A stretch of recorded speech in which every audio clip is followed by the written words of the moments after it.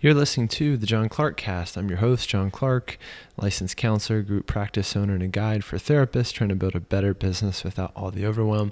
And today, I'm sitting down with San Jose, California-based therapist Marie Feng of PrivatePracticeSkills.com. We're talking about the culture of academia and private practice, the anxiety that therapists face as business owners, how to create stellar content, and the dream of launching a successful side hustle. Bear with me here because the audio is a little choppy throughout the episode, but I think it's totally worth it. So without further ado, let's dive in.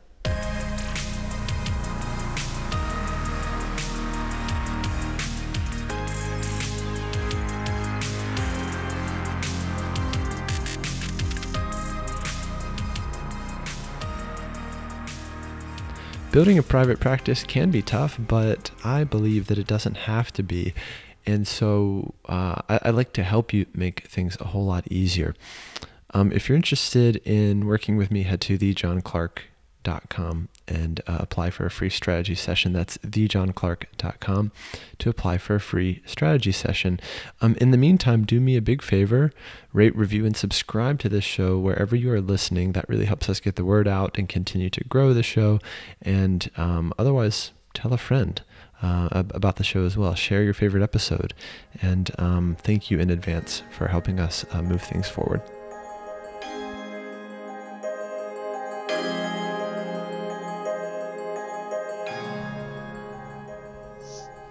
Marie Feng is a psychologist in San Jose, California. She splits her time between running a private practice focused on helping individuals navigate intersecting identities and her budding online business, Private Practice Skills, which focuses on providing practical how-tos to help therapists get their private practice off of the ground. And Marie, thanks for being here today. And thank you so much for having me. It's good to meet you virtually. Yeah. As it goes in the modern era of today. And it's amazing. Yeah.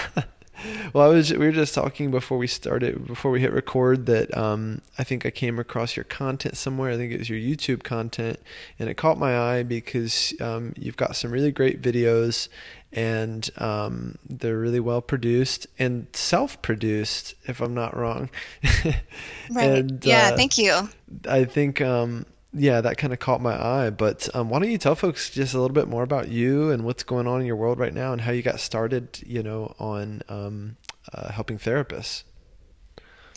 Yes. That's quite a question. I mean, I could start way back, but I will take the whole time. So I'm going to skip ahead a bit, but I will just kind of sum up the earlier parts by saying I always knew I wanted to teach. And so that's partly why I decided to get a doctorate in grad school, becoming a therapist. Not to say that you have to have a doctorate to teach by any means. And so I kind of pictured it being at the university level, this sort of, I guess, standard image of that was what I was handed of what teaching looks like. And then just earlier this year in 2018, I got to teach my first MT grad school class. And I loved it so much that at that point, I mean, I love being a therapist so much too, but at that point I thought, like, I have to do more teaching. It was like, I think I drove nuts after that class ended. I was like, okay, I got to teach more classes. Like, I'm applying like a crazy woman to like all the schools at like every level, like community college through grad school to like teaching at a community center. Like, I just wanted to teach.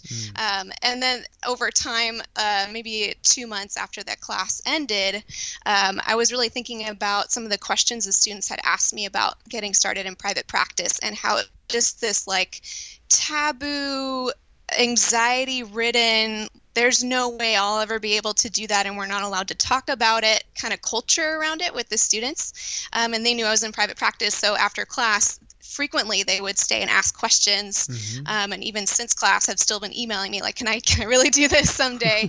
And I thought, you know what, it's not complicated, but I remember what that felt like.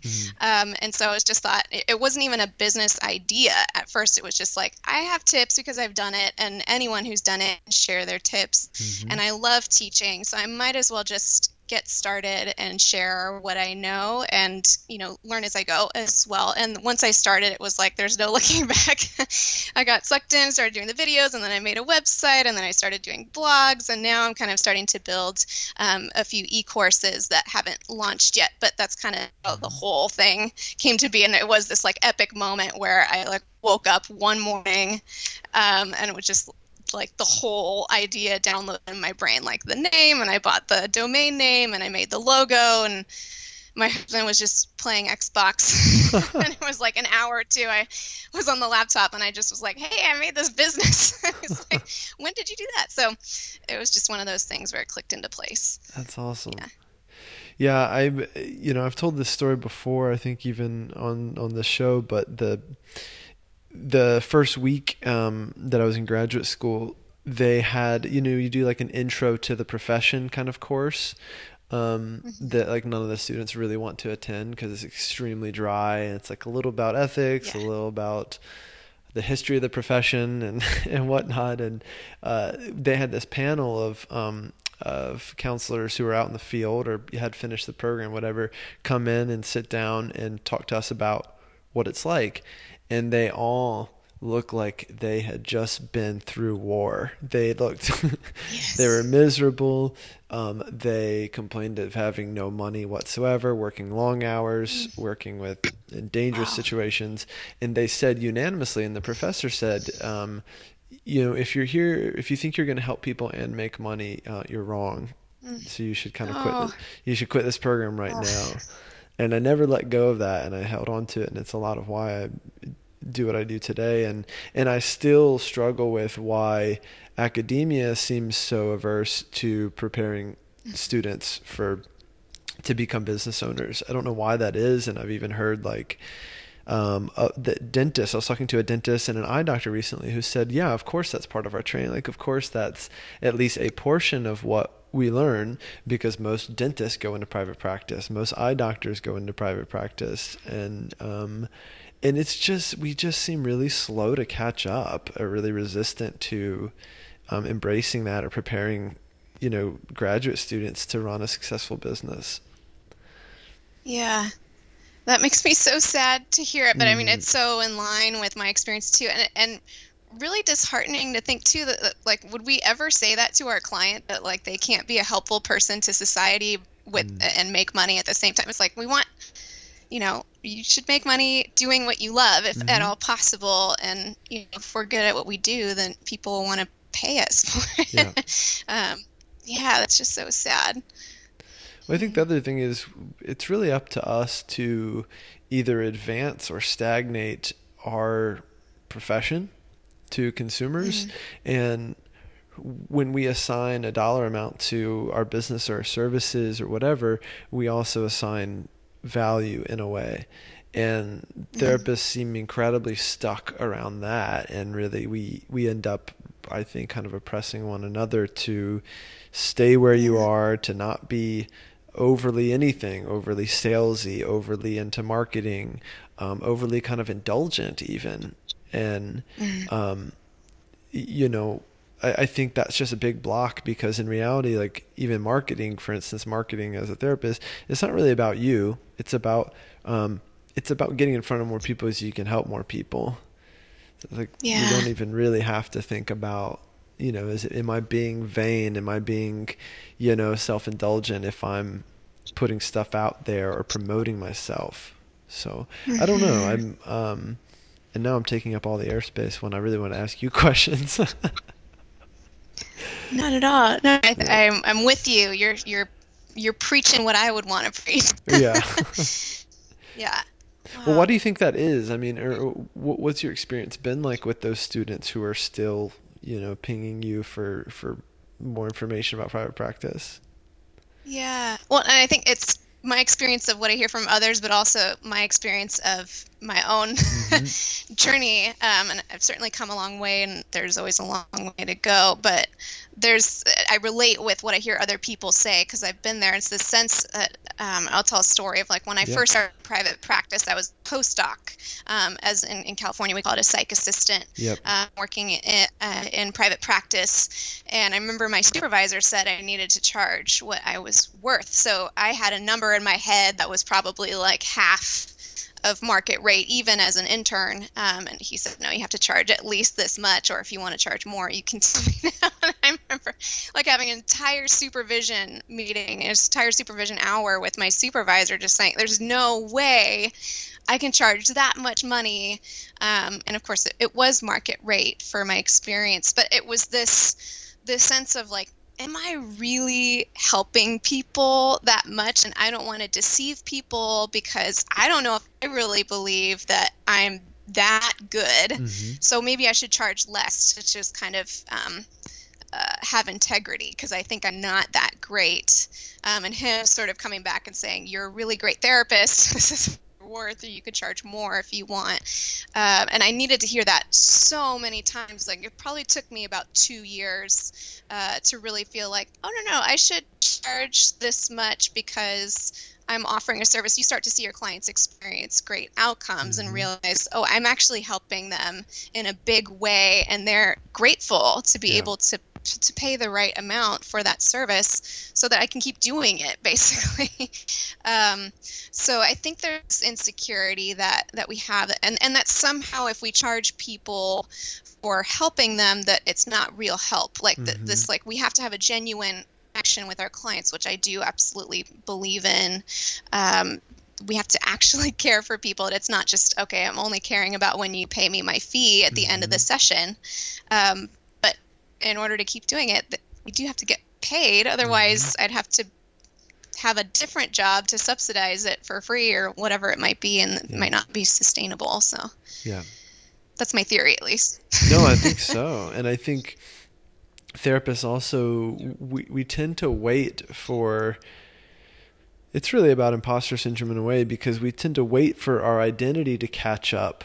Whereas I think what you do, the way to deal with imposter syndrome of any kind, is you actually change the behavior, and then the identity eventually catches up, right? Or it's the idea of acting as if, right, that we might use with our clients. Like if, you know, you're nervous in a social situation, what would it be like if you just acted as if you weren't? And then you do that, then you change the behavior, and actually the beliefs and feelings and whatnot kind of eventually catch up. Right. Yeah. Right. Yeah, I agree. Yeah, I hope that, you know, I think on one hand, folks are really not prepared to become business owners right after graduate school. And I've even had, long story short, it's funny, you mentioned you wanted to teach, you always had that idea, and so getting the doctorate is, really helps with that. When I left my practice in San Francisco, I moved back to the East Coast to get a PhD in counselor education because I thought I wanted to teach, and it's really hard to teach with just a master's. And basically ended up in this counselor education program, and a big part of why it didn't work out is, well, two parts. One is I realized I was already teaching. I was teaching therapists through coaching, through courses, through whatever, and I was doing it on my own terms. So I was like, oh, wait, I'm already doing this thing. And making more and working less than I would have in academia. The other thing is the two mentors or faculty mentors that actually believed in my research on academia and private practice, bridging that gap, they both left the program. And so I was kind of left with no one who would endorse it. And actually a faculty who came up to me and said, basically new counselors have no business even thinking about business. They just need to focus on developing their clinical skills, which I can see the validity to in a way, right? There's still a lot of clinical skills to acquire right after graduate school, but it's also like, why can't you do both? Because they're very different parts of the brain in a way. Right. And really, if anything, it just equips people to be relieved of the anxiety, and it seems so overwhelming when you don't have the education and the tools when it's actually not complicated. So that's the part that makes me sad. It's not like the complicated part of our lives is learning all those clinical skills, and to me it just sort of feels like a little tag on Yeah. to get some of the business skills with it, and especially because as therapists we already have the business, we just don't call it that like Yeah. we know how to convince people to do what's right and what's best, and building a business is kind of runs off of that, and kind of marketing things like that. So I wish people didn't make it this. I could get so fired up about it because it upsets me. But I'm glad you figured it out. Yeah, and you absolutely don't have to have the doctorate, obviously, to teach at all. So it's great. Yeah, there's many ways of accomplishing the same end, and I think with that being said, there's many different ways of building a private practice. Like I was talking to a therapist this morning, and she said, she's like, I'm so sick of getting all this pressure to just basically eliminate all my specialties and just choose one. So there's all this pressure to niche down so narrowly, even if it feels unnatural. And she's basically asking me, is that what I need to do or not? And I think the problem is too many therapists or even people who help therapists, they try to develop a hard and fast rule about everything, which is that, you either have a super narrow niche or you fail in building your practice. And basically what I told this therapist was that's not necessarily true. You can build your brand differently, and there's many ways of getting to the same end. So, well, one thing I noticed that you are kind of doing with your content is you're helping answer some basic and even nitty gritty questions for therapists, even like I don't know, setting up your business entity, or like kind of some nitty gritty stuff that I think can be barriers for therapists getting started. Well, two questions. Why have you chosen to focus on some of those nitty gritty topics that some would say are just not fun, or they're not as like thrilling as, I don't know, some of the other things? And then also, why do you think therapists can get really anxious and overwhelmed in private practice? Yeah, yeah, and I do think those questions go hand in hand. At least it all comes from my own experience, and then realizing over time that so many other people have the same experience. Sometimes we go through a struggle and we think like, oh, this is my personal issue and nobody else seems to have this problem. And part of it's because like I didn't hear anybody else talk about getting an LLC, or I didn't know there was such a thing as a city business license, because again, they don't tell you about that like anywhere. So it's felt like, oh, I guess other people just kind of know this stuff and I'm supposed to just figure it out. And if I don't know it, then I guess I'm doomed and I can't be in private practice. And it's like so ridiculous. And other people are in the same boat. So it's realizing, oh, this isn't a me problem. And it destigmatizes it. It removes the shame. And yes, it's nitty gritty, and learning about expenses and tax deductions or that type of thing isn't my favorite, but it's also not complicated, but it's just someone has to say it, right? And to realize, okay, if we do a little bit of math, or if we do a little bit of prep on the back end, and it's usually not hours and hours of work, just a little bit of work that's not fun, you can have this practice and do all the other really fun stuff. But if you just talk about the fun stuff and you don't know that you need a city business license, or how to bill out of network insurance, whatever it is, then you're not going to be freed up to do all that work. So that's kind of the idea. Hopefully, I think you asked two questions and I lost track of one of them. Well, yeah, the other Maybe one I was answered it, I'm not sure. Yeah, just why do you think therapists get really overwhelmed with running a business? Yeah, and I think that was kind of the idea, is that I think that sensation of, I think I'm supposed to know this stuff, or magically other people know it because they don't talk about it being hard. I think that really holds people back. And that also, when I was starting out, I tried to ask other therapists like, hey, how do you do this? And that sort of like, I'm not going to share my secret recipe with you, because now you're competition and you're moving in down the street. And I don't see it that way at all. It's like, there's so many therapists where I live, but we can all be busy. So why don't we help each other out? Because I'm going to also refer people to you. Yes. Yeah. So I think all of that, like, people can get really closed off, like, don't take my clients from me. I'm not going to tell you my secrets. And I don't think it needs to be that way. And I think we need each other on so many levels, and this is just one of them. Yeah. So Well, I I think think that a lot of folks come into it with some really limited mindset pieces, like, this therapist from earlier today said, I'm not good at marketing. I'm like, okay, well, what does that mean? How did you come up with yeah. that? Well, she said, well, I'm not an extrovert, so I don't like networking. I said, okay, well, me neither. And so why does that mean you're not good at marketing, right? It's like that, or I'm not a good business owner, or one of my favorites, I'm not good with numbers. So I asked therapists, what's your gross revenue per month? And they go, I don't know, I'm not good with numbers. Like, Oh. and it's like, where did you get that belief, and what Mhm. is happening in your life that's keeping that belief going? And what happens Yeah. is I think people, they stay stuck, and then they avoid the areas that make them feel uncomfortable or overwhelmed or incompetent. And they have big gaps and big holes in their businesses that, as you scale and get bigger, those gaps just become a lot more troublesome, you know? Yeah. Yeah, absolutely. Well, and that sort of unwillingness to face it because it's scary. Because I relate with almost all the things Yeah, that you just said too. It's like, oh, I've been there, done that, all the marketing. I'm not extroverted. I'm not good with numbers. I've said all those things. But then to say, okay, well, I'm not going to let this stop me from totally. doing this. Like, how do I work around it, or given my personality, or can I have someone help me with the numbers? And it's not complicated, Hmm. but that people kind of don't want to look at it and face it and Hmm. deal with it because it's hard. Yeah. Yeah, well, and I don't have to love numbers as much as my accountant, but I need to know enough, or I need to know what numbers to ask him Yes. for so that I can make decisions about my business.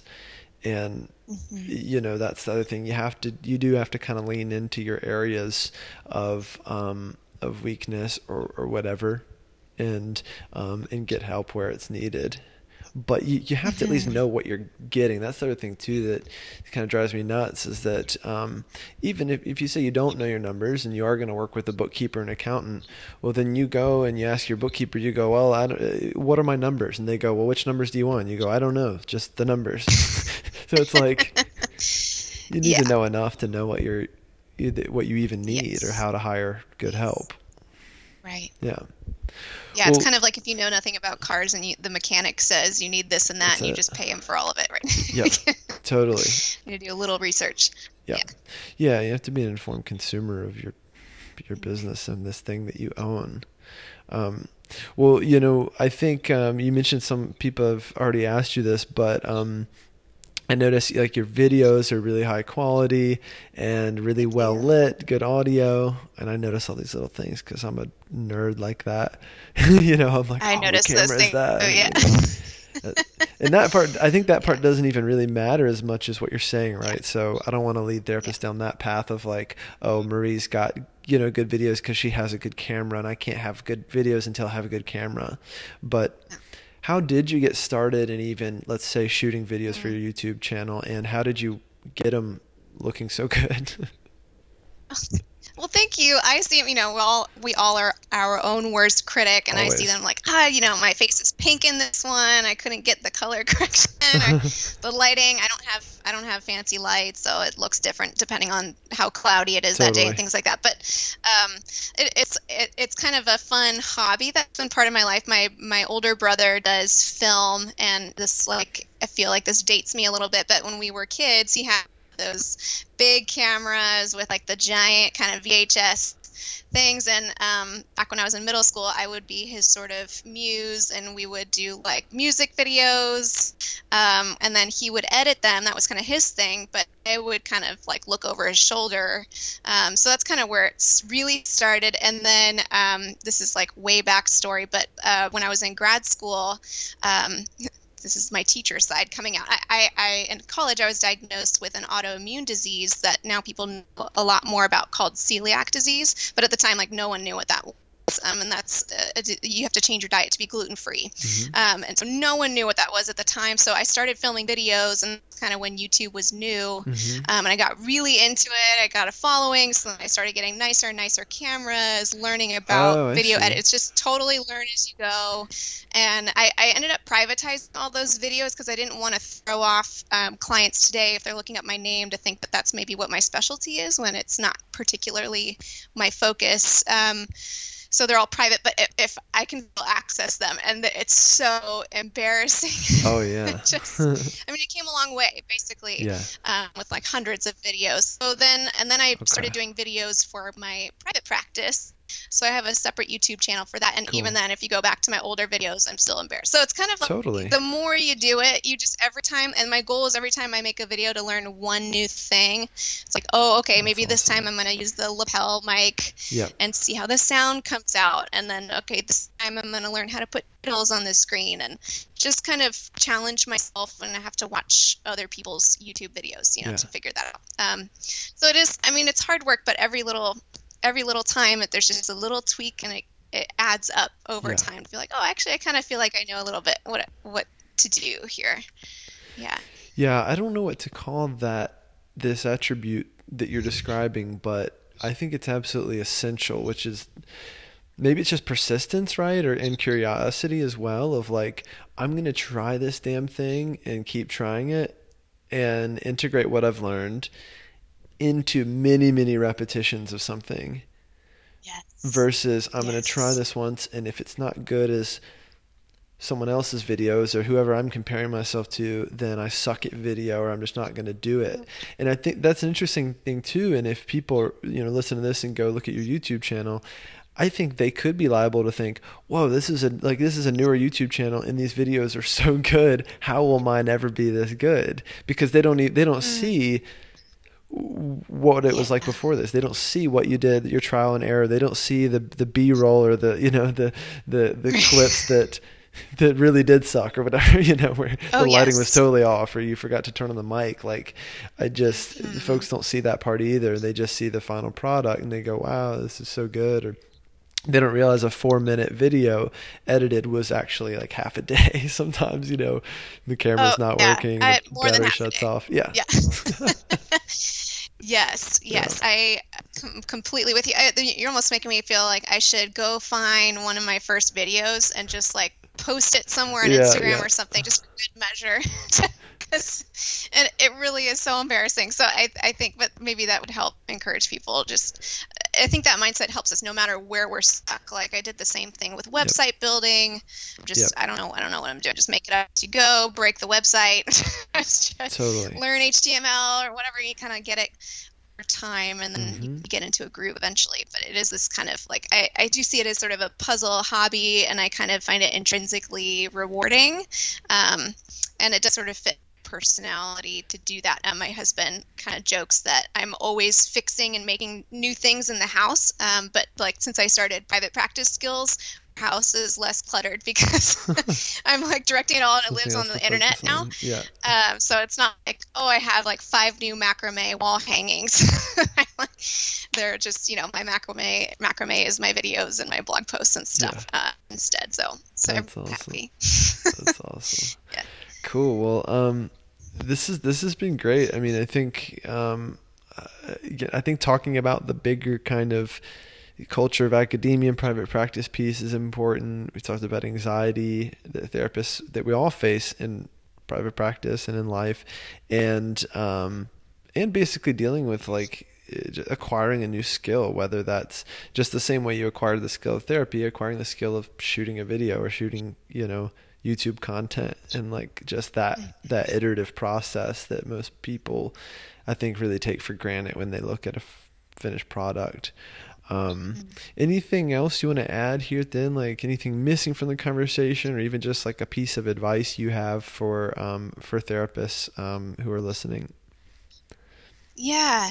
Well, I just had a kind of closing thought on that same topic about the videos. That I just advise people, if they're interested in getting started with video, I tell people to just record a bunch of pretend videos. The same way we do role plays in grad school. Like you don't see your first client the first time you're practicing. It's like you do it with classmate or something, kind of pretend. And so I always tell people, just record, pull out your phone or Totally. whatever, see what lighting is nice. Watch yourself, because it's usually really painful at first to just Yeah. see and listen to yourself on video and just kind of get used to, like, okay, that's what I look like to people and that's what I sound like. But don't post it, and just keep doing it. Maybe don't make hundreds of videos Yep. before you post something, but just learn a little bit before, give yourself permission to practice, Yep. because I think that really makes a big difference, so that you feel like, oh, maybe I can post something, Totally. in a couple weeks. So Awesome. that was my closing thought That's on that great. topic. I love that. That's spot on. Marie, thanks for being here, and close us out with how people can find out more about you and follow along. Yes, thank you. Yeah, and thanks for having me. You can find me probably most easily by going to my website, which is just privatepracticeskills.com. That's where you can kind of find the hub of all things. I mean, my videos are embedded in my blog posts with all the tips. And if you are kind of just getting started, interested in getting started in private practice, there is a link at the top of the website in the menu for a free guide to get started in private practice. And I put like my heart and soul into that, to try to cover like all the steps you need to get your practice off the ground. And I think people have been finding that helpful. So, Sweet. Awesome. Marie, thanks again. I look forward to seeing you again soon. thank you so much. It's been such a pleasure. And thank you so much for having me.